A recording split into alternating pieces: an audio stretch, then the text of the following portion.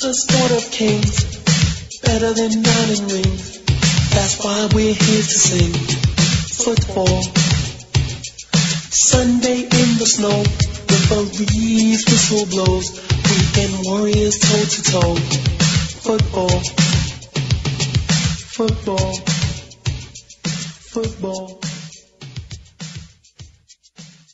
Yes, people, welcome to another North London 40. Woo! My name is James Hamlin. My name is Inia Benigo. This is part 2 of our podcast this week.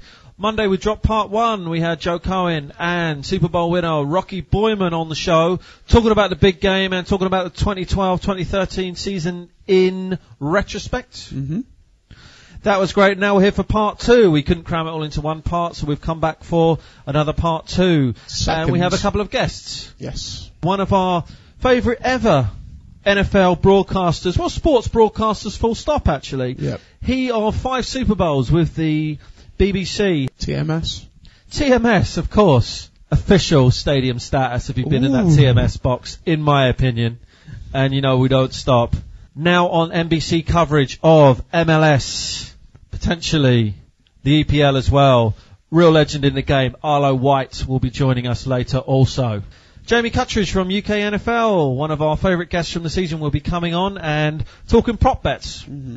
Prop bets are hilarious fun when it comes to the Super Bowl and a great way to waste your money. Obviously, only bet, very small bets. Don't, nothing you can't afford, but great way to waste your money / lose your money. A lot of fun. We're going to talk in some of the crazy prop bets you can do and also talking about the NFL season with Jamie as well. Really quick housekeeping. At NLDN40 on the Twitter, northlondon40.gmail.com. Hit us on the email, mixcloud.com/northlondon40. This week more than ever, please get in touch with us. This is going to be one of the last times we're really going to be able to collectively all tweet about the NFL for quite a long while, so really let's make a go of it. Absolutely. Any questions you may have, any stuff you want to raise ahead of the Super Bowl, but do not miss it this Sunday. Sky Sports, BBC, BBC Radio 5 Live, The Dark Arts. It's all available to you. So, guest time. Really excited to have this guy on the podcast. One of our favourite ever broadcasters of the NFL. Top 10? Top 5? Top 10? That's not name 10. I have a lot of broadcasters, alright? I like it. Can't name 10. So anyway, but yeah, one of our favourite ever NFL broadcasters in this country. He's flown the coop. He's gone stateside. He's now one of the top cheeses presenting MLS on NBC in the US. They've got the Premier League deal next season. Maybe he'll be fronting that as well. We'll ask him about that as well. But he's gone over and he's done that. Veteran of 5 Super Bowls for the BBC and a couple of Super Bashes as well. Welcome on to North London 40, Arlo White. Arlo, how's it going? Yeah, very good, chap. So I'm in the top 10 all-time British NFL broadcasters. That's made it. Incredible. That's a career highlight. You've made it. It was Martin Johnson. Yeah, you've beaten one of the Vicious Boys, just not both of them. Yeah.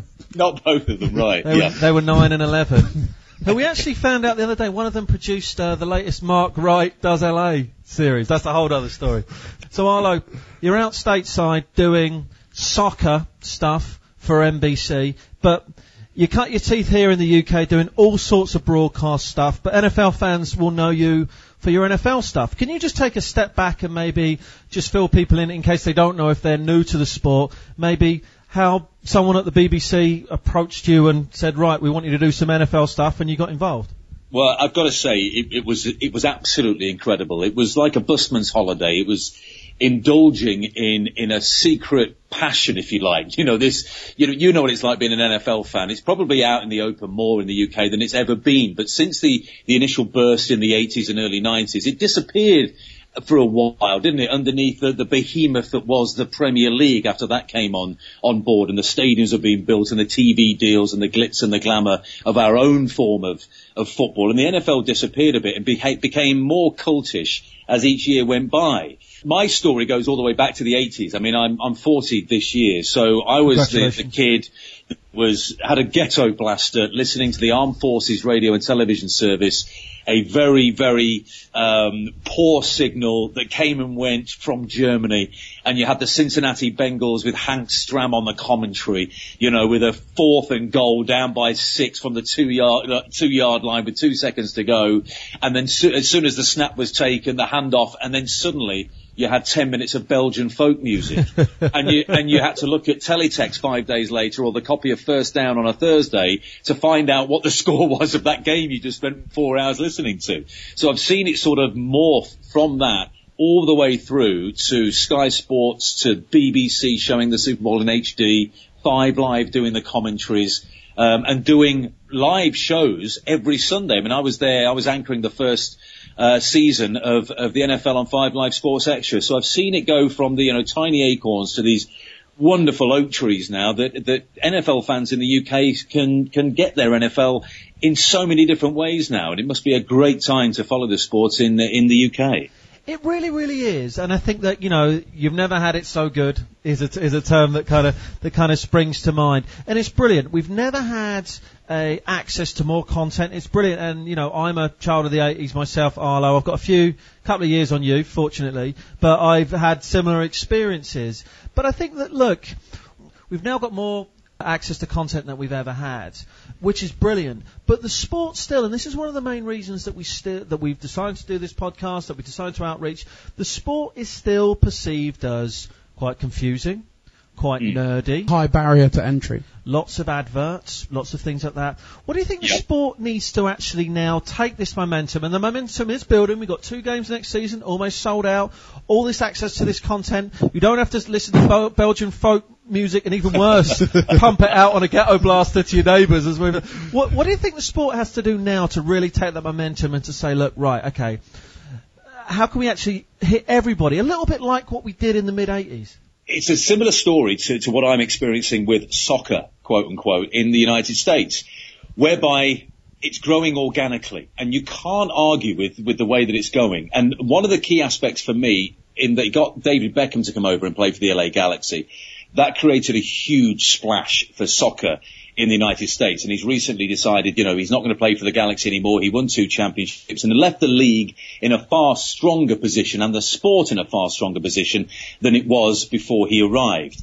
With the NFL, and I know what Darren Fletcher will be going through this week. Darren will be calling the Super Bowl for 5 Live on Sunday night. I envy him. I did 5 of my own and then passed on the baton to him when I came over and took this job, initially with the Seattle Sounders, who were part of the Seahawks organization, actually. And I used to watch their training camp from my desk at the Seahawks HQ. That was a bit of a buzz back in 2010 and 2011, but I've subsequently moved to NBC. But part of Darren's challenge this week, and he'll have a table on Radio Row, and this feeds into the point that you're making. The Radio Row at Super Bowl week in New Orleans this week will be an astonishing place to be. It was such a buzz to be there in the 5 years that I did it. You never knew who you're going to come across and who you would have the opportunity of interviewing. One year I was sitting in the seat broadcasting, I think, on 5 Live Sports and Mark Pugach, and the next chair over to me, someone tapped me on the shoulder and said, can I take this chair to speak to another radio station behind us? I said, yeah, sure you can. And then suddenly did a double take, and it was Chris Rock.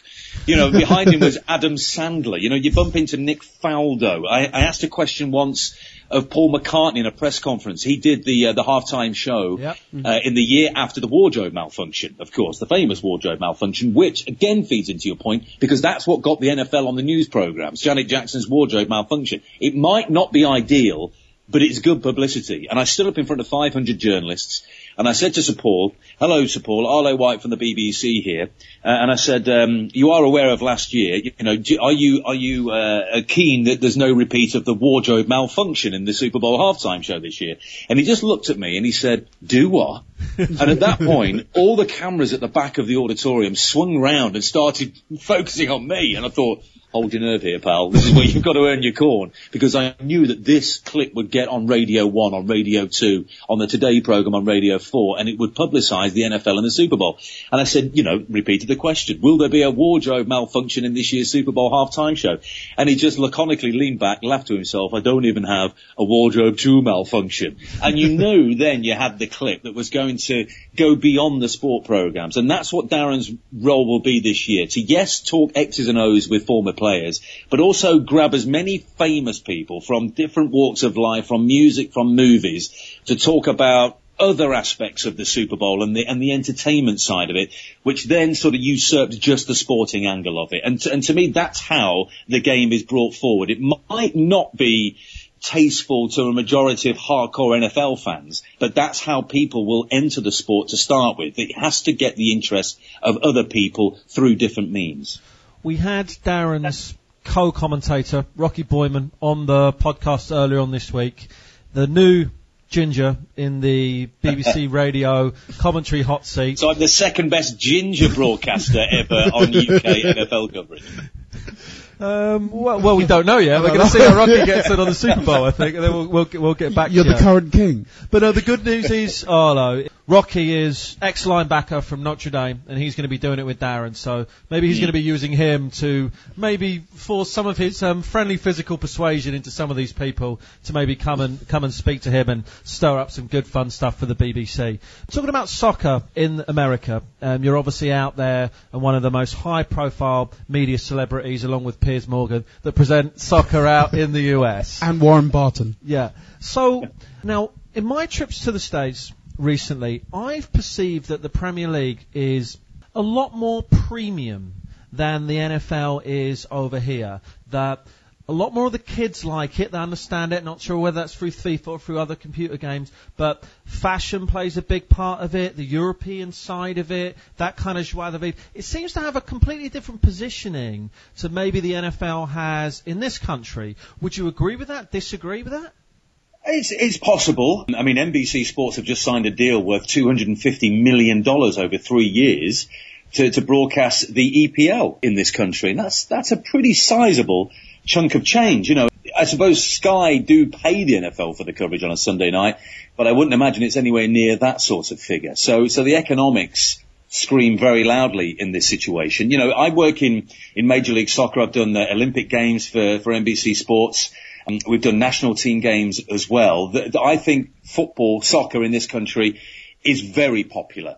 The Major League Soccer, one of their major, I would say, challenges is to get soccer fans in this country, of which there are many, to actually follow the domestic league. And I think that there's a corollary here with the NFL in the UK. If the Jacksonville Jaguars became the London Shaguars, as the joke goes, overnight in the next couple of years, there are guys like yourself and myself. I've followed the Chicago Bears since 1985. So have I. I would not automatically become a London Jaguars fan. There are guys, and you've been following your teams for however long, you've been emotionally invested in those teams. You might go to the odd game because there's NFL happening in London, but would you have a passion for that team? That would be the challenge for a London NFL team. And it's similar for MLS over here. People chose Man United, Liverpool, Leicester City, obviously, Spurs, years ago as their English team to follow, or Barcelona, Real Madrid, AC Milan, etc. So it's not very easy for them to suddenly say, well, tear up all that, I'm going to be a New York Red Bulls fan. So that's the MLS's challenge over here, is to get soccer fans, of which there are loads, to get into the local league. There's no denying that the US is a football, soccer country. In a nation of 350 million, if it's the fifth most popular sport, that's still viable. And it's growing all the time. And the Champions League gets big viewerships. The EPL gets big viewerships. It's just converting the American soccer fan, if you like, over to Major League Soccer. And that's part of the evangelical mission that I'm on. Well, I'm glad that you're leading it. I lived in the States in the early 2000s, so I remember the days of watching the World Cup on Telemundo at 4 in the morning in order to get my football fix. So it's great that you're leading the charge, and I think that a lot of kids that I went to school with are around about that age, and I'm a little bit younger than James. I'm 27 now. You're seeing them they've grown up watching the EPL, they've grown up playing FIFA, and for some reason, they absolutely love the European game. And maybe when I was last there, maybe they weren't financially ready to start going to EPL games regularly, but I think they're ready to make that leap up and start becoming, sorry, not EPL games, MLS games, sorry. They're ready to make that leap up, and the Seattle Sounders, their story is incredible. The fact that every single match has been sold out is an incredible testament. Yeah, 43,000 they averaged last year.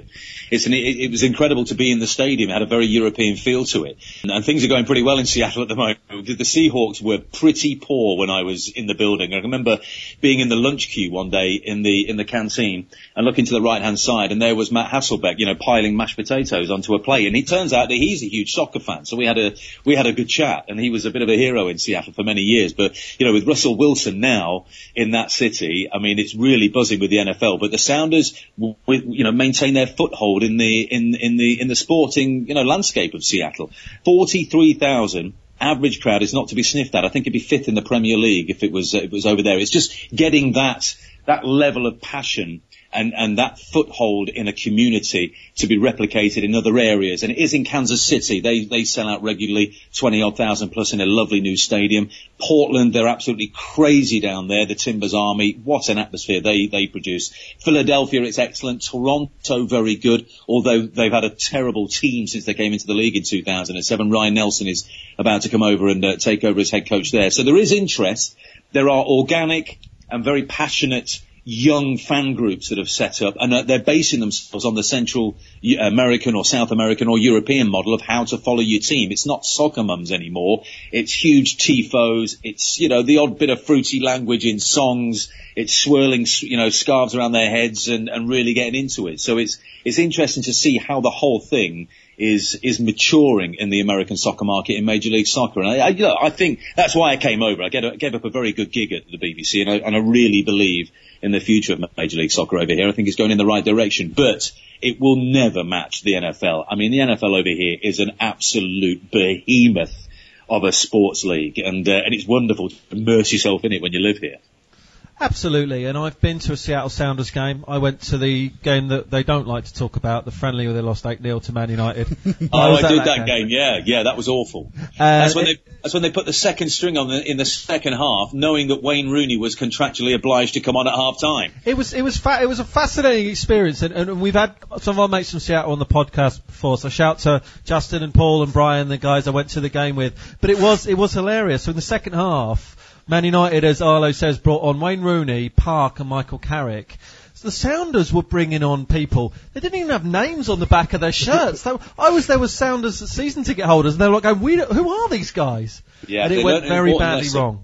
They learned an important lesson that day, because I said to the guys in the organisation that whatever happens here tonight will be broadcast around the world, because it's Man United. So let's try and, give them something positive to say about the Seattle Sounders. And at half time, the Sounders were unlucky to be one down, I thought. Mike Owen scored a goal. But the Sounders had lots of chances. 67,000 sellout crowd. Unbelievable atmosphere. It was a joy to be a part of. And then they changed up the squad to give everybody a game. And the problem with Major League Soccer squads is from 11 down to 22, the drop-off is precipitous. You've got college kids, you've got veterans who are used to, playing at a lower standard, and they were absolutely pulverised by Rooney et al. In the second half, and it turned into a bit of an embarrassment. But they continue to go from strength to strength in Seattle, in the Seahawks and the Sounders. It's a great sporting city, as I'm sure you experienced. Absolutely, and let's not forget the Sacramento Kings as well. Yeah. Going back up there as well. Mm-hmm. The Sonics are going to be back. And it's so fascinating to hear Sonics fans talk about it, because they still mourn the loss of the Sonics to Oklahoma. But it's a dog-eat-dog world, American sports, and they'll complain about Howard Schultz and about, the Starbucks guy selling them down the river and this other city coming in and taking their Sonics away from them. But they want a basketball team back. So if it means going to Sacramento and ripping the Kings away from there, then so be it. They'll have the Sonics back, and they deserve to be there. They deserve a basketball team. Whether they deserve the city's basketball team, that's open to conjecture, but it's a brilliant sporting city. Super Bowl Sunday, Arlo. How are you going to be immersing it? Are you going to be checking out at home? You're going to be going out to the pub? You're a kind of Brit in a different culture. How's NFL Sunday going to pan out for you? I'm not quite decided yet. It's the first one I've not worked at. I did 5 in 6 years live, the play-by-play. The only one I missed was the Bears-Colts, and I'm a Bears fan. And I was in Brisbane at breakfast time on an England cricket tour. So I watched that one in a bar. And the last 2 I've done and had a tremendous amount of fun doing the Super Bash. for NFL Europe. And that's been an amazing experience with Nat Coombs last year, Neil Reynolds, meeting up with Vernon Kay and all the cheerleaders and doing that sort of thing. That was great, but you don't really get to relax and watch the game. So I'm torn between a couple of invites to go to Super Bowl parties or literally sitting in my front room with a nice big widescreen TV and just watching the game and watching the commercials for the first time in nearly 10 years. I'm sort of erring on the side of that, really, getting a slab of Budweiser and getting some pizza in and just watching the whole broadcast and what should be a great game from start to finish. You heard it here, people. This is a guy that's been broadcast at 5 Super Bowls. All sorts of options this year. Wants to watch it on his couch, with his buds, with his big screen TV. It's still a brilliant way to watch the game. Arlo, you mentioned the Super Bash. You've hosted a few of them in the years. Super Bash is coming up next week. It's in Coco, in Camden, this year.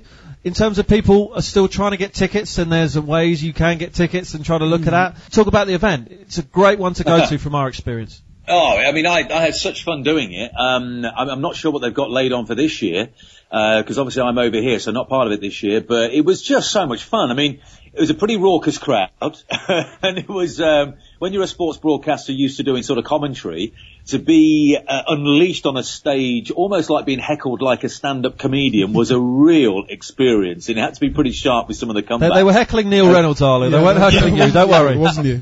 It was fun. It was just a lot of fun. So you're probably going to see some NFL stars. We had Tiki Barber, I think, last year or the year before, which was tremendous fun. You're going to have the cheerleaders. There's going to be free food on offer. Bodine's normally do the catering. You know, you'll have your beers. You'll be royally, richly entertained for a couple of hours before the game starts. And then you're going to have the match itself on full HD on a massive screen with a great atmosphere. You have jerseys of all 32 NFL teams. You have the banter between the teams. And then obviously there's going to be a lot of fans there from the 49ers and the Ravens as well. You've got the banter between those two sets of fans. It's just a great way to immerse yourself in Americana and the NFL and the Super Bowl. I had a great laugh doing that over the last 2 years. And Ndamukong Suh was your guest last year. That's right. Was he able to behave himself for a couple of hours? Is that possible? He didn't kick you at all, did he? I came out of it bruise free. Even though he's from Portland, and he looked at when I said I'd spent time with the Seattle Sounders, he gave me a look as if he wanted to punch my lights out. But I seem to get away with that. I've still got a picture of the sheet on our green room, on our dressing room. And the order went like this: 1, Ndamukong Suh; 2, Nat Coombs; 3, Arlo White. I knew my place in the pecking order for that Super Bash. So the game, Arlo, give us a prediction. We appreciate that you're obviously been out watching reserve teams of MLS soccer teams around the nation and been preparing for the MLS draft. All that type of stuff. So we've been your focus. But for more of us fans' perspective, what are you looking forward to in this game? What's going to get you on your sofa and keep you engrossed for those 3 hours? I want a violent game of defence-driven football on Sunday. I'm a Bears fan. I know it's not going to snow in the Superdome, but I just, these 35-28s and 42-35s, they might be good. To me, it's just like basketball. I want to see some defence, and I think both of these teams are capable of stepping up and doing that. So Ray Lewis, I don't know how he does it at the age of 38. I mean, he's probably got weak 10 legs because of the injury that he had. And likewise, Terrell Suggs, and you've got Ed Reed at the back there. To watch these two defences flying around smashing people is going to be absolutely fantastic. And it's down to the likes of Kaepernick and the offensive stars on both sides of these teams to break them down. I want a low-scoring, close game. I want a 16-13 or a 21-17. Them to me are the best games and the best Super Bowls. The best Super Bowl I ever did was the Patriots against the Giants, Super Bowl 42, when the Giants ruined the perfect season. I think, from memory, that was 7-3 going into the fourth quarter. That's what I want. That's the sort of football I've been brought up on, and that's what I'd like to see. As to which way it's going to go, I've got absolutely no idea. If I was forced to make a prediction, I'd say 21-17 Ravens. Arlo, it sounds like you've been watching a little bit too much MLS with your hard-fought, close-fought, defensive low scorers. No, it's interesting to hear this perspective. There's lots of people on the pod this week that have been talking about they love Colin Kaepernick and they love his options and they love all these different points. But, one of the questions we've asked is, look, the more of the traditionalist view, more of these hard-fought two coaches with defences going at it. So it's great that's the sort of thing that you're going to be looking for because this game has got something for absolutely everybody. So it's brilliant. Got to ask non-NFL question. We'll talk about not Ineos, but my equal first favourite sport. That's cricket. We obviously have the Ashes coming up in 2013. It's as big as the Super Bowl, probably bigger actually when you think about it. Beyonce's performing. Yeah, as well. yeah, exactly. In Durham. Yeah, if need be. But so. Arlo, you're obviously in the States, you're going to be up to your elbows in MLS stuff and all sorts of things. How are you going to make sure that you try to immerse yourself in as much of the Ashes as possible? How can an American, maybe an expat that's living out there, still get that Ashes experience? How are you going to do it? It's going to be tough, and I honestly at this point don't know, because even Test Match Special, who I used to work for, is blocked over here. So I've got to start getting creative and work out ways of digesting my cricket next year. I'm hoping that somebody somewhere has got some sort of package on offer. I mean, you're going to pay money to watch the Ashes next year, so that's going to be my aim, because the beautiful thing about the job that I do is that I'm pretty much left to my own devices. If we've got a game on Saturday, then we travel probably Sunday. So we're at home Sunday night, but Monday, Tuesday, Wednesday, most of Thursday, I'm free to research the game for the following Saturday. So there's plenty of time to get into a bit of cricket this year, and obviously it happens at night anyway. So yeah, looking forward to that. I don't know how I'm going to digest it, but I'm going to be following it as closely as I possibly can, because, you know, it's going to be another special summer, and it's just so great to have this parity and if not English dominance over the Australians, because growing up, again, being a kid of the 80s, we were just getting pounded by the Australians for so many years. And one of the highlights of my life in broadcasting, aside from Super Bowl 42, was being at the Oval on the field at the end of the fifth night of the fifth test in 2005, and being 20, 30 yards away from Michael Vaughan when he lifted the little urn with a microphone in my hand, actually standing next to Michael Atherton at the time, who was sort of ruefully looking at these celebrated Englishmen, having been battered in every Ashes series that he ever took part in, albeit a tremendous test batsman and captain for England. So that, for me, after 18 years of woe and hurt, was an absolute joy to behold. And then seeing them go down under this past year and win so convincingly was terrific. So I can't wait for the summer. I'm rambling about cricket because you've got me started. I don't have many conversations about it over here, but I'll find a way of watching it, and I'll be following it as closely as I can. Absolutely no excuse needed, Arlo. It's absolutely fine. Grantland.com, fantastic website, part of the ESPN this week. Did a brilliant feature on the England cricket team, slightly late after we got pummeled in the Indian one-day series, but that was brilliant as well. We are in a different global growth trajectory to the EPL and the NFL, but even still, we could talk about this all day, and the sheer memory of 2005 has made me more emotional than somebody if they were just winning the Super Bowl. Tears are running down his face as we speak. Yeah, forget Ray Lewis, that's it, but no, brilliant. Arlo, how can people connect with you, stay in touch with what you're up to, your views on the NFL? I'm sure you're going to be tweeting about it, talking about it throughout the game, and what's happening with MLS in the States. What's the best way with them being able to keep up with what you're up to? Well, the best way I would say is Twitter. I'm pretty active on there, talking, US soccer, Premier League soccer, and NFL, and a bit of cricket as well. So it's just simply at Arlo White. The beauties of having a silly name. Fantastic. Yeah. Follow him on Twitter. Absolute legend across multiple sports, and wish him all the best. Arlo, thank you ever so much. Best of luck for next season with NBC. Best of luck with finding that cricket coverage, and also best of luck finding a very comfortable sofa for Super Bowl Sunday. Hey, no problem, guys. Anytime. Enjoy the Super Bash. Cheers. I'll speak to you soon. So thanks to Arlo White for coming on North London 40 and giving us and bringing cricket to the podcast. It's taken too long. I'm cricket averse, I'm sorry. That's fine. Another great guest. So, right, guest time on North London 40. He's been on the pod before. Another recurring guest. He was so well received by the listenership. We received so much input that we decided to get him again. He is from UK NFL, the service that you need to follow for all of your in-game tweets about what's going on across various games across the Red Zone throughout the season. Excellent service. He is Jamie Cutteridge, and he is in the studio of North London 40. Thanks for having me back. You're very, very welcome, sir. It is a pleasure to have you. We are on our second pod this week, and we are talking about the Super Bowl, and we are talking about the 2012-2013 season, recapping it all. 2012-2013 season in a nutshell, what did it represent for you? Well, it started off with the replacement refs, which was just crazy, and you had the Fail Mary or Golden Tate Gate, whatever you want to call it, which just got rid of the replacement refs. But that you know what, I might be the only person who would say this, but I really enjoyed the replacement refs. As someone who supports a Titans team whose franchise is going nowhere, with nothing to play for, just kind of mixing it up, having no idea what was going to happen next, quite a lot of fun. And I wonder if that will be the defining thing that it will be remembered for. So that was a lot of fun.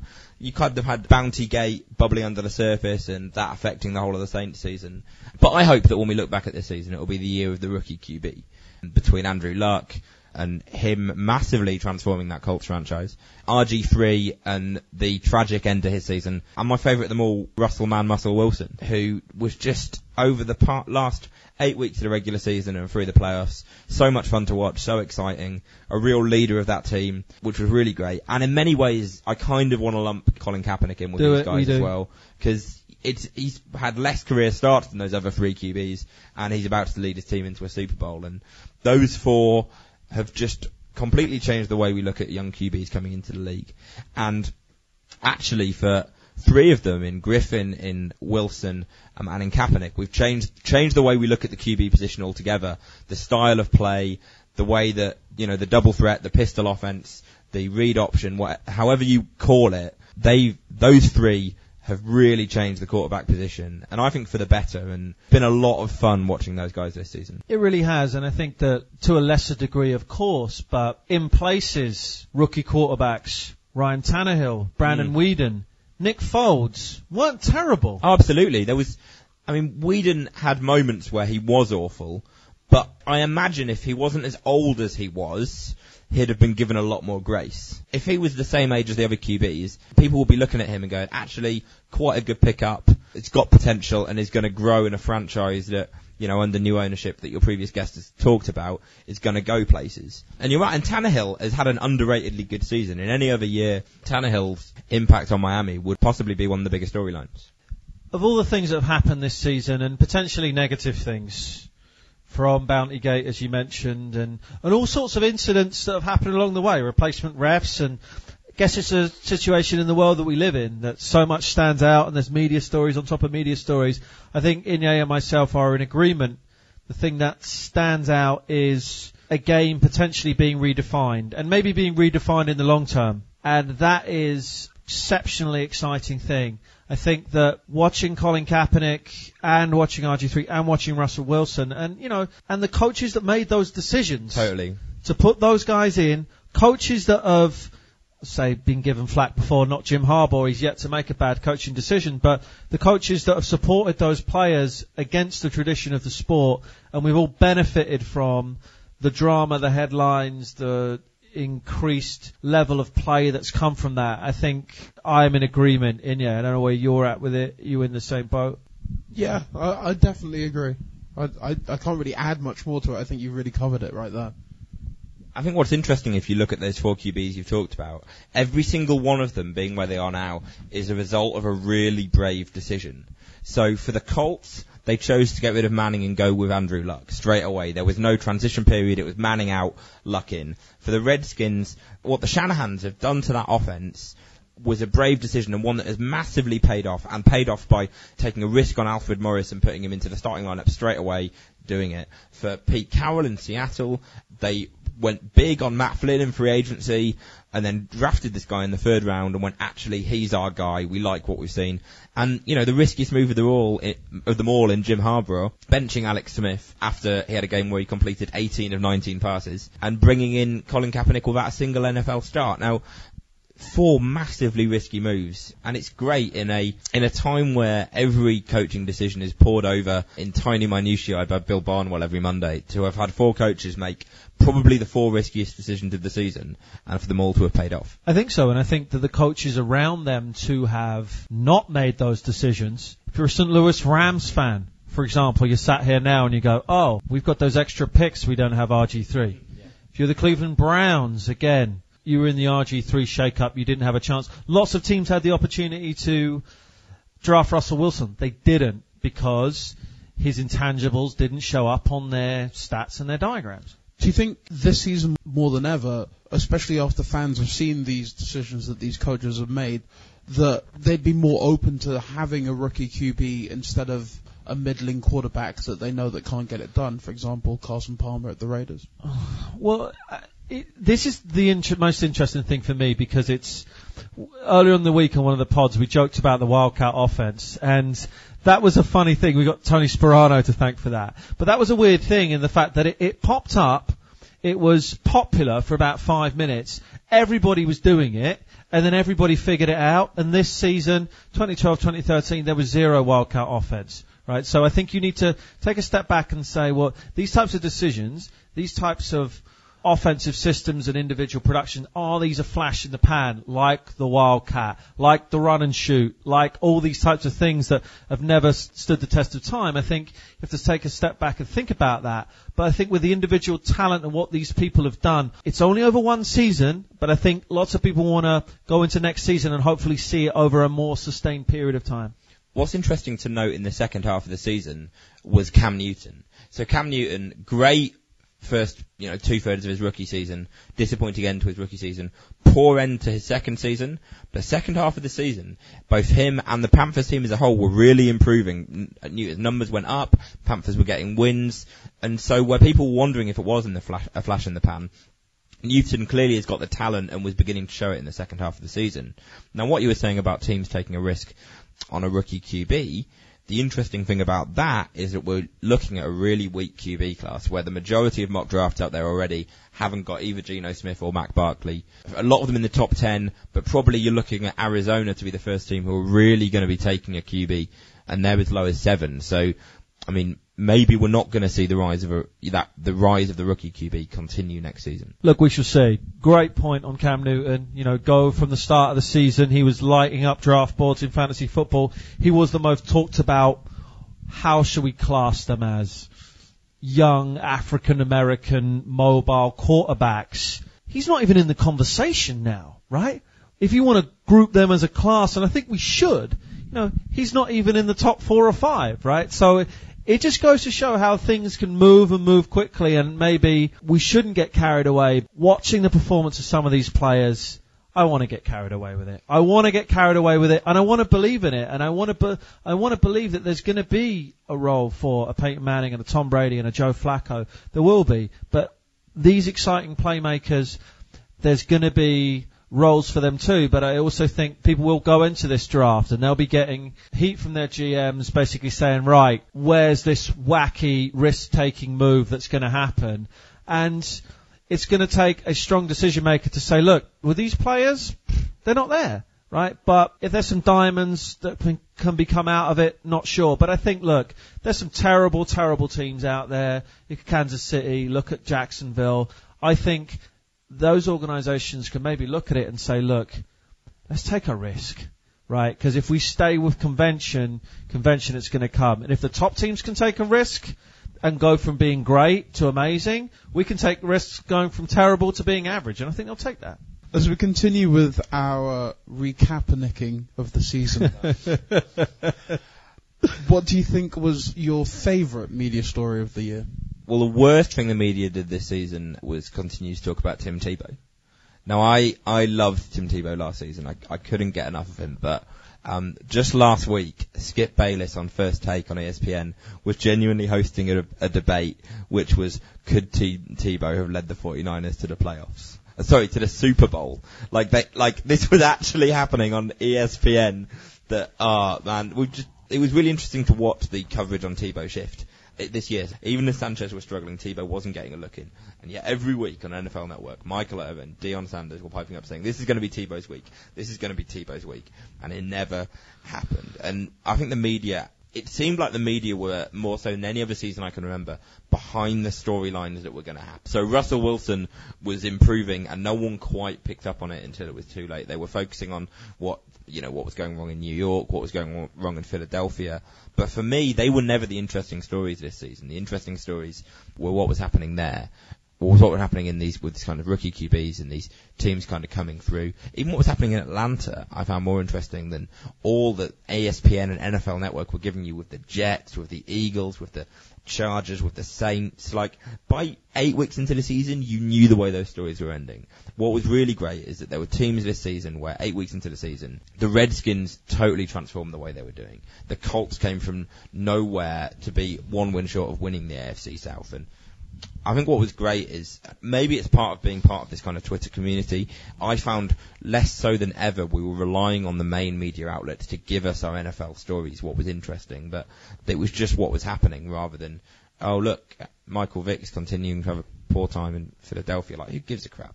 There's also, in the middle of the season, we kind of forgot to mention it, but the Buccaneers were the hot team. People were forgetting about Josh Freeman and how good he was. First Take is an absolute joke of a program.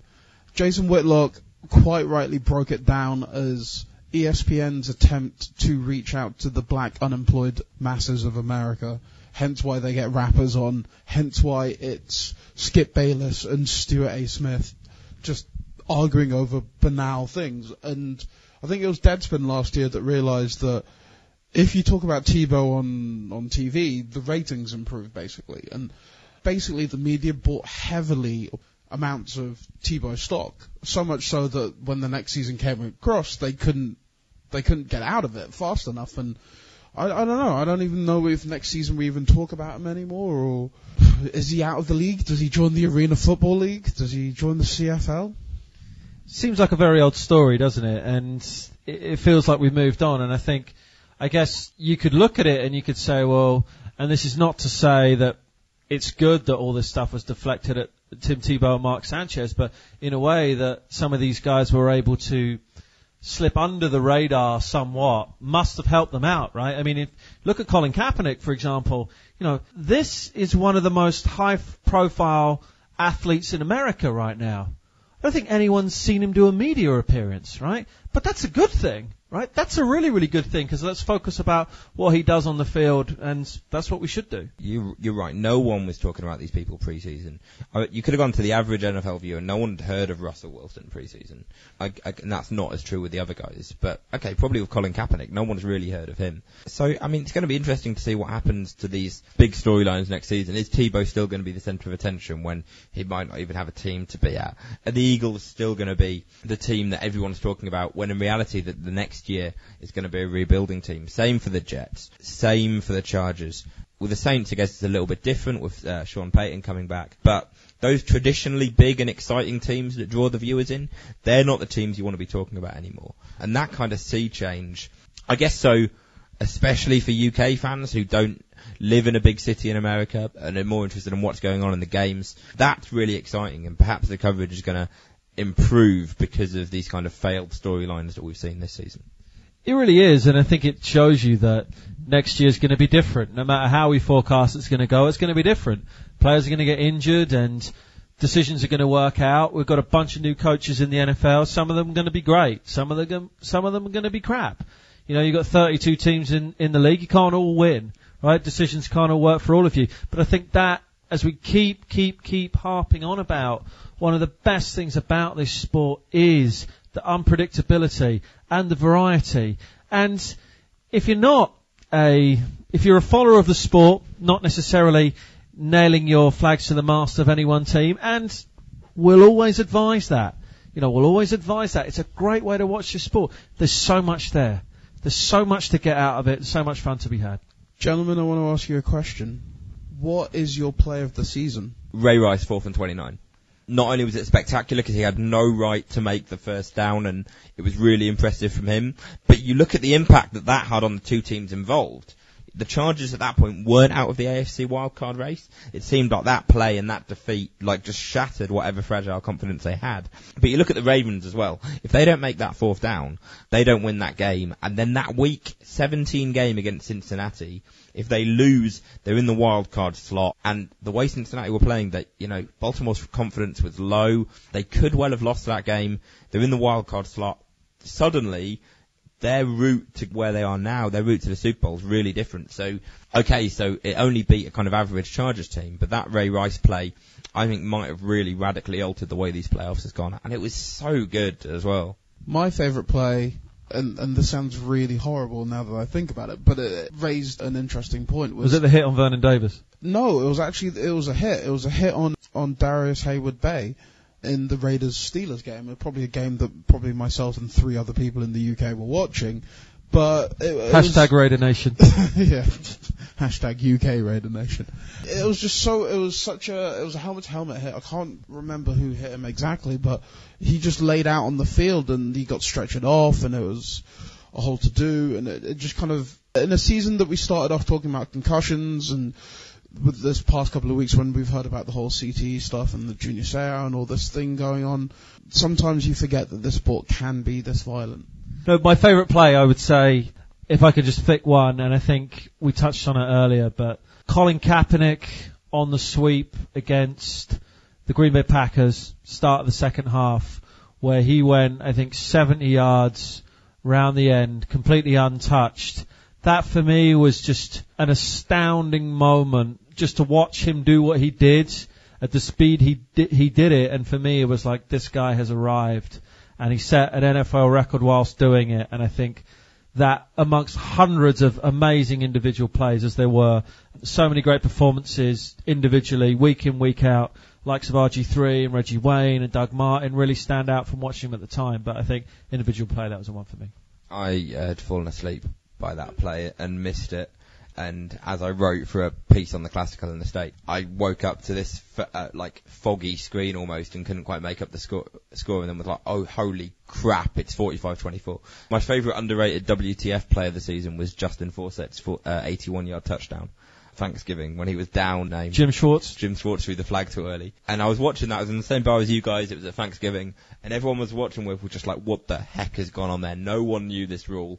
And to be honest, anything that ends up with Detroit getting screwed over is a lot of fun, and as it is, that game went to overtime and ended up costing them, but I enjoyed that play as well. Yeah, it was a good one. Since we're just talking about the Kaepernick play in Green Bay, has this been the best playoffs in recent memory? Are we ignoring the wild card round? Oh, please. Man, the wildcard round was so bad. Like, the best game you had, that Redskins-Seattle game, felt exciting at the time, and then in hindsight, even that wasn't great, because it was so overshadowed by that Griffin injury. The last two rounds of the playoffs, the divisional round, is the best weekend of NFL action I can ever remember. All four games, even that Patriots-Texans game, refused to die, and big numbers were being put up. The Patriots offense looked superb. But the three games you had before that, Seattle-Atlanta, the ending to that was wild. Baltimore-Denver, Green Bay-San Francisco, just a superb weekend. And you know what? Both championship games were really good as well. That Atlanta 49ers game came down right to the wire. Both teams, I think, played really well. That first half from Matt Ryan is as good a quarterbacking half as I've seen anyone play this season. And again, that Baltimore-New England game, the score doesn't reflect it, but it was a close game, and even at the end, New England had chance after chance and just couldn't take it, and just watching Baltimore really grind that out.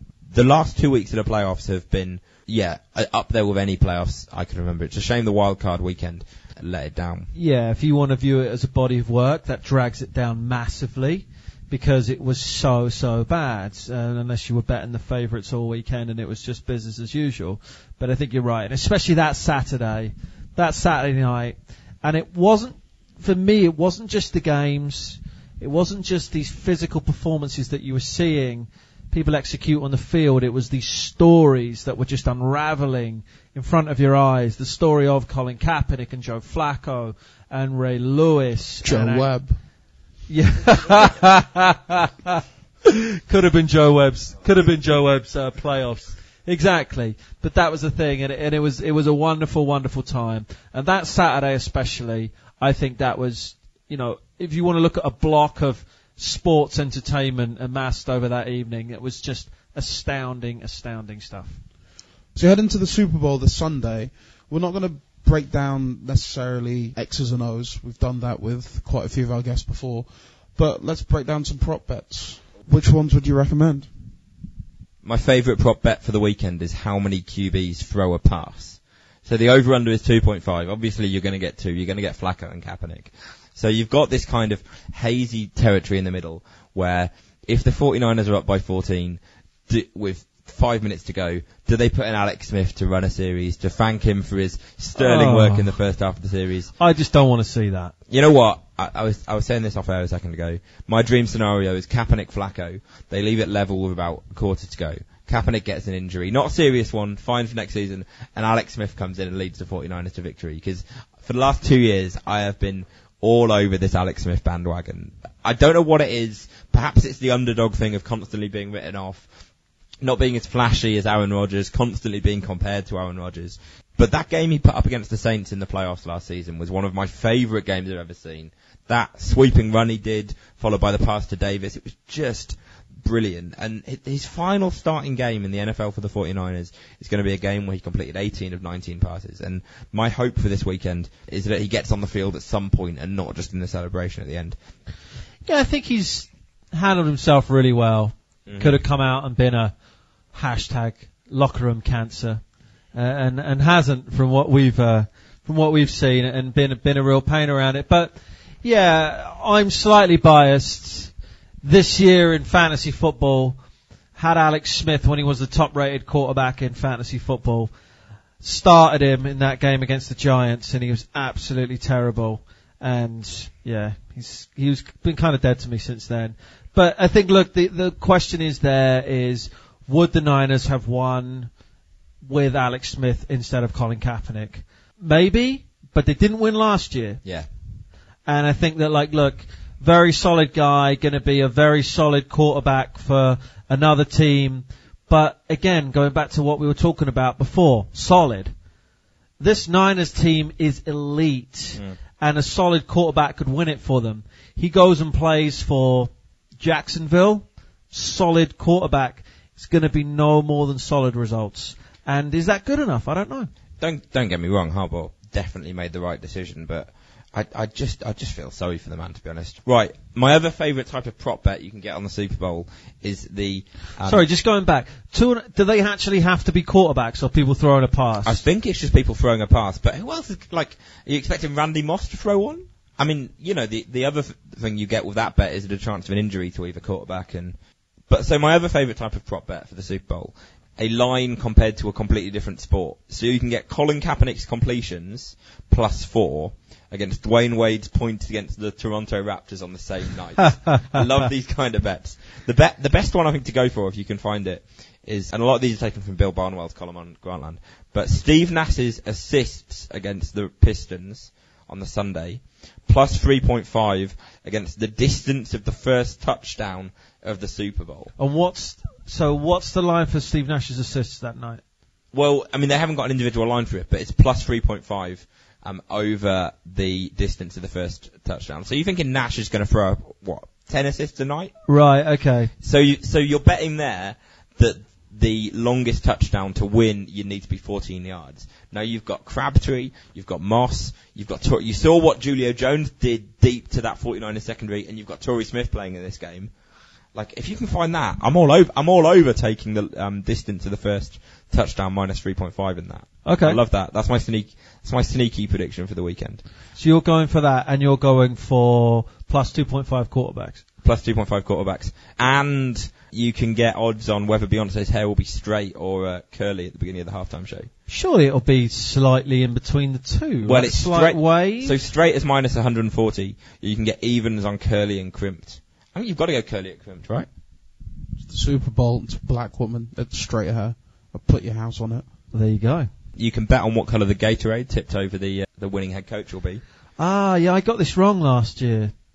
No, because you can go for, or you can go for water. You can go for clear water, which is the favourite. Yeah. I like red plus at 750 because it'll tie in with the 49ers uniforms. Yeah, it's a really tough one because sometimes they don't do the Gatorade bath, or sometimes they don't capture it on camera, or sometimes they miss. It's not like it used to be. If you're betting on this one, I think you've got a gambling problem. I think that's the reality of it, isn't it?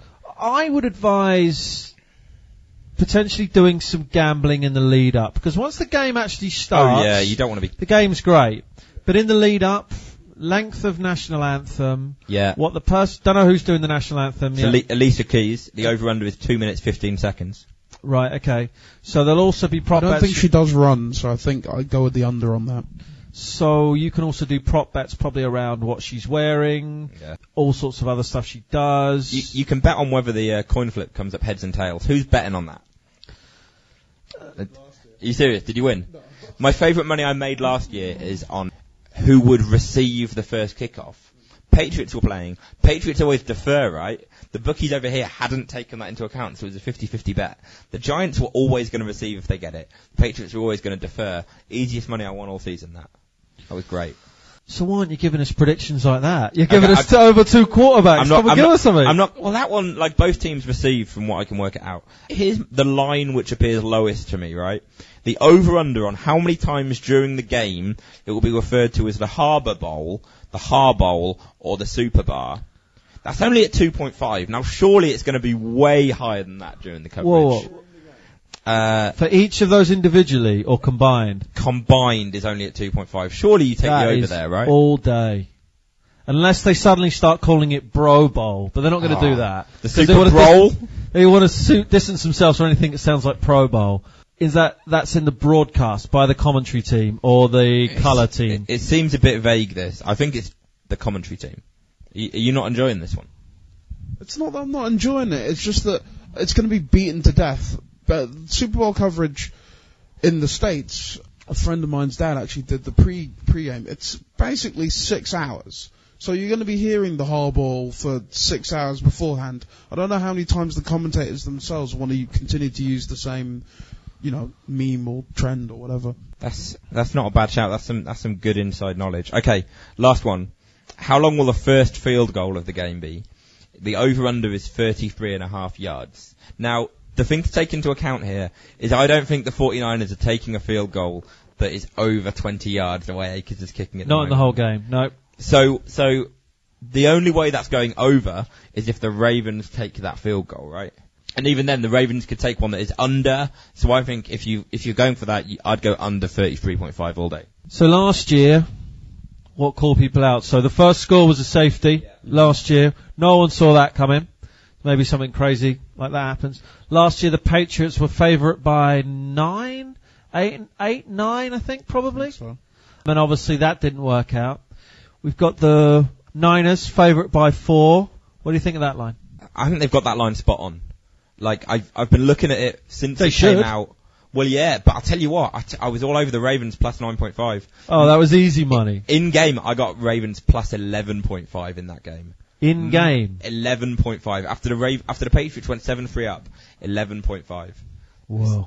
I was watching with a mate and we watched the line for the whole game and there were real fluctuations on that, and because the Patriots were such heavy favourites, the line on the Ravens was too high all day. It was great. But that 3.5 line, I would avoid. If I'm going to bet on it, I'm going to bet the money line. Because I think if the 49ers win, I can see it being a close one. I can really see a Ravens win. And so I think I'd go for the value and I'd just go straight outright. The bets I'll probably make will be the over on Bernard Pierce's yards. Because I think they'll underestimate that and he's been running really nicely. They're probably going to estimate that at mid-40s. Yeah, and I'd take the over. Because him more than Rice at the moment looks like busting off a big run.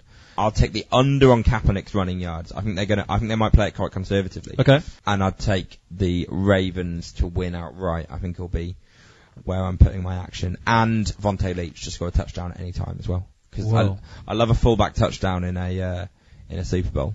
There you heard it. That's where Jamie's putting his money. Inye? I'm putting my money on David Akers to make a field goal longer than 30 yards.